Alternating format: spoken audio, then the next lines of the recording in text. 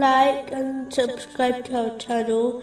Leave your questions and feedback in the comments section. Enjoy the video. Continuing from the last podcast, which was discussing chapter 83, verses 22 to 24. The righteous will be in pleasure, on adorned couches, observing. You will recognize in their faces the radiance of pleasure. The pleasure the righteous receive in this world is contentment. In a narration found in Jami' Tirmizi, number 2305, the Holy Prophet Muhammad, peace and blessings be upon him, advised that the richest person is the one who is satisfied with what Allah, the Exalted, has granted them. The one who is always in need of more worldly things is needy, which is another word for poor, even if they possess much wealth. But the one who is pleased with what they possess is not needy, and is therefore rich, even if they possess little wealth or worldly things. In addition, the one who is pleased with what Allah, the Exalted, has granted them,